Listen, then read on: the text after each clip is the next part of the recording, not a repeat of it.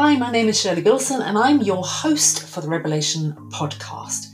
This podcast is about reinvention, courageous goal setting, and inclusive thinking for results. It's a mix of personal journey, reinvention stories, strategies, and exploring the critical role of what goes on between your ears, taking a conscious look at unconscious thinking. Always remember, if you jump in deep enough, you don't have time to be scared. Good morning, podcast listeners. Late again. It seems 11 is the new 10. Today, I wanted to just share with you, you probably know if you've been listening, that I'm running another live webinar this week, tomorrow in fact, all around how to rewrite rules of menopause. And for some time, in fact, ever since I launched the Mental Wealth Factory, I've called myself a social enterprise. And, you don't have to do anything specific other than have good intentions, frankly. And, I wanted to make sure that I did my best as an organisation, even when it's only me and somebody else, to contribute in whatever ways I can to my community, to cut down on waste, to recycle where I can, to have fair working practices, to just basically act like a human being in whatever way I can, as myself and as myself in a business. Why would that be different? But I've also wanted to add something kind of active into the business, which meant I was regularly playing a part to contribute to people that are just great at contributing, because that's not my core skill set. Otherwise, I'd just set up a charity and do that. But there's too many charities, there's people out there that do great work. And it struck me that the opportunity is perfect right now because so many people are in crisis. It's interesting that my program, which is about menopause, it's not about anything else, is called Crisis to Freedom. So it seems very apt that in this current COVID crisis, when so many people are being launched into poverty and hardship in the most extraordinary way, that I suspect, not that I lived through it, I'm old, but not that old, will probably be not dissimilar to what was experienced in the 1930s or the 1920s, depending which side of the Atlantic you're in. Desperate hardship, people struggling with frankly almost destitution, and it's shocking and it's heartrending, and we can complain about the government all we like, but frankly I think we just have to do our bit, whatever our bit is, whether it's volunteering time or money. And I thought, well, hang on a minute, if I've been fortunate enough to begin to create a business which can survive despite COVID, touch wood, she says, as long as I don't get it and I can't, I'm hospitalised and I can't actually work. But while I can work, while I'm fit and well, this is a business I can run from my home, sitting in my little office in the comfort and sanctity of my home. And I can serve people that way and I can make a living that way. So I'm very fortunate. But there are other people who eventually may find a way to reskill or pivot their business, as it's called, or find a job in a different area. But that won't happen for everyone. And for those that it does happen for, it's not necessarily instant. It could take time and effort and money that you don't have and time that you don't have. So I did a little search. I thought, okay, I want to support an organisation that fulfills that particular need within COVID-19 of people that are just falling between the gaps. And I came across, and I'm sure it's not the first time, I came across the Trussell Trust. Not easy to say, the Trussell Trust, who pretty much, and I hope I'm not doing them a disservice when I say this, but they pretty much run food banks.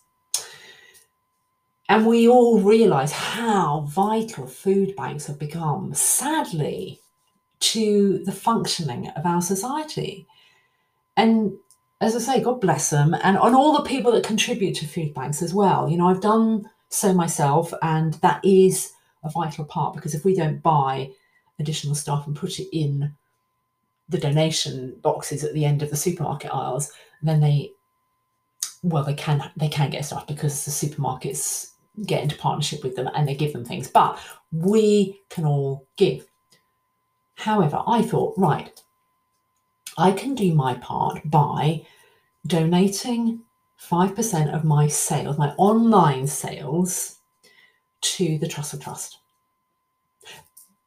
They don't know this yet. Well, they kind of do, because I sent them an email, but whether someone's opened it and digested it, done anything with it, doesn't really matter, because I don't want to delay what I'm going to do until, you know, they've got the resources to respond and have a conversation and a toing and a throwing and a blah, blah, blah. I don't need to do that.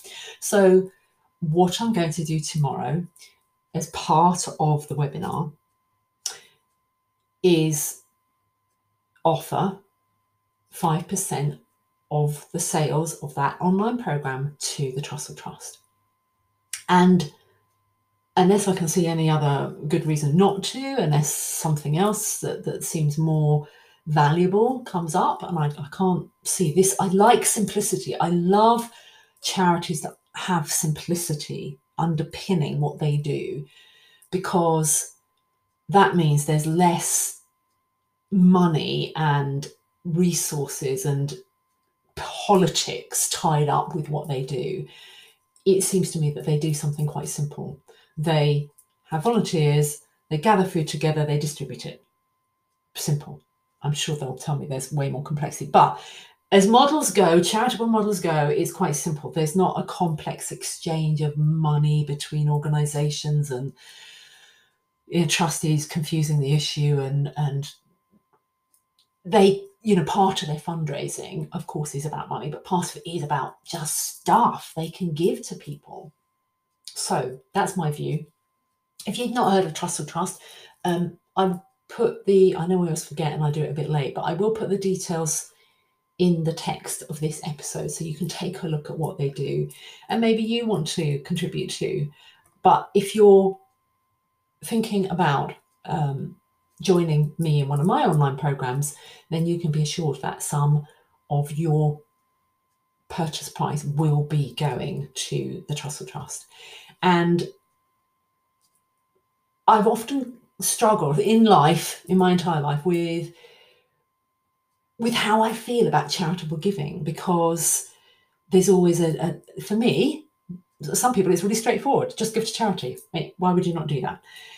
But for me, there's always been the horns of a dilemma, that sometimes when we give to charities, we allow authorities who, you know, our governments, to divest themselves of certain responsibilities that should be arguably theirs, to maintain society, to ensure people don't go hungry, that they get education, that they don't get abused, that they get the right high quality medical treatment. You know, those kinds of things we kind of think we've woven into our society over the decades of the last century. But it seems they've been eroded massively. And whatever you think politically, so sometimes I think no, because it lets politicians off the hook. If you contribute, and I'm opening up a little hornet's nest here, but there's an argument behind that if we keep feeding charities, it does, like, our politicians can just go, oh, well, we don't need to worry about that too much, because there's Cancer UK, or there's Shelter, or there's, you know, they can pay lip service to it, but actually it's private charitable organisations and people's goodwill that are holding the damn fabric of our society together. But on the other side, you know, volunteering is something that is very good for a lot of people's mental health. It gives people who perhaps don't have much social interaction in their life an opportunity. It gives an opportunity to feel that you're contributing more than just, you know, showing up in an office for however many hours a week, churning out something you really have no passion for at all and wondering why you're doing it. And there's that side of it. And then there's the actual work that they do. And good charities, and that's the other thing, they've had a lot of bad publicity. There have been some, and there are some badly run charities. I'm sorry, but there are some really badly run charities that don't necessarily perform according to the core of the essence of what they were set up for. You know, when they were first established, all of that passion and heart was there, and good intention. And also, sometimes there's a lot of overlapping. There's too many charities and they compete with one another instead of collaborating. And that's not good either, in my view. And I have worked in the charitable sector, so I do talk with a little bit of authority in terms of how they are not necessarily good at working together. And I think, you know, if anyone should appreciate the value of just pitch in. Let's all recognise we're in this together. We want a better society. Let's work together. Then, in my view, it should be charities. Anyway, that's all my personal opinion out of the way. I've just decided that the Trussell Trust, I'm sure everyone has flaws, and there may be people working there going, oh yeah, but you don't know about this. But it doesn't matter. They are running food banks. And that seems to be the one thing, the one place almost, that stitches together a community, that maybe people who don't engage in any other way with any other part of a community may well engage through a food bank, sadly. So there's a social element there. Anyway, I want to be able to make a contribution, and I think it's kind of beholden on us who can still create some income for ourselves, to not just build a nest egg for ourselves. That's really important for our own future security, because who the hell knows what happens next, but to help out those who are struggling right now and will be struggling tomorrow and next week and the week after. So there you go. That's what I'm planning as part of my own business. And that's what I've always wanted, but I've not until now found the right opportunity that provides a consistent level of income that I can just consistently say, okay, when you buy this, 5% goes to that. And finding a charity just feels just right. Now, it is UK based, so anyone that's coming from overseas may not feel the benefit of that, but it feels like the majority of my audience, of people on my programs, are in the UK. So, and that's where I live. And I believe in a global improvement. You know, if that were possible, I love to be utopian and think we could just make life easier for everybody. But I also live in the real world, and we just do the best we can with what we've got. So that's my version of doing the best I can in my business, which is a social enterprise. And now I feel this gives some weight to that, because there will be an open contribution, and that will be part of the structure and format and framework of my business, the Mental Wealth Factory, moving forwards. So I know this revelation isn't always about my business. It's about all kinds of stuff, as you know. But I wanted to share that because it may be that it inspires you to do something that is important to you, that you feel is important to your community, that you could do in your business, that you could do for yourself, or whatever. Or maybe you'll just check out the Trussell Trust and see what you think of them. And maybe it just reminds you of, oh goodness, I haven't put anything in that basket at the end of the hour for ages. And maybe there's, a 30p tin of beans you could put in, which most of us could do, especially for working. Right, that's it. Episode over. Again, apologies for being late. It will be late again tomorrow, possibly even later. Well, maybe I'll find some to pre-record and it'll be on time. But if I do it live, as I'm doing now, it'll be late because the timing of my podcast overlaps with the timing of a live webinar. So clearly I cannot be live in two places at the same time. No, I can't. Right, so have a great rest of day. If you found this interesting, helpful, as ever, please share on any social media channels you use regularly. or pop over to the Mental Wealth Factory on Facebook. That's our Facebook page. I have a couple of groups that are connected to the Mental Wealth Factory that I haven't invested a lot of time in. But if you want to get engaged, it's got some membership that's growing. One is Midlife Reinvention. One is the Mental Fitness Network. Jump in and maybe connect with some people there who clearly feel the need to be connected, because otherwise they wouldn't have joined the group. And that's it for now. Have a brilliant rest of day, and I'll speak to you tomorrow. Take care. Bye.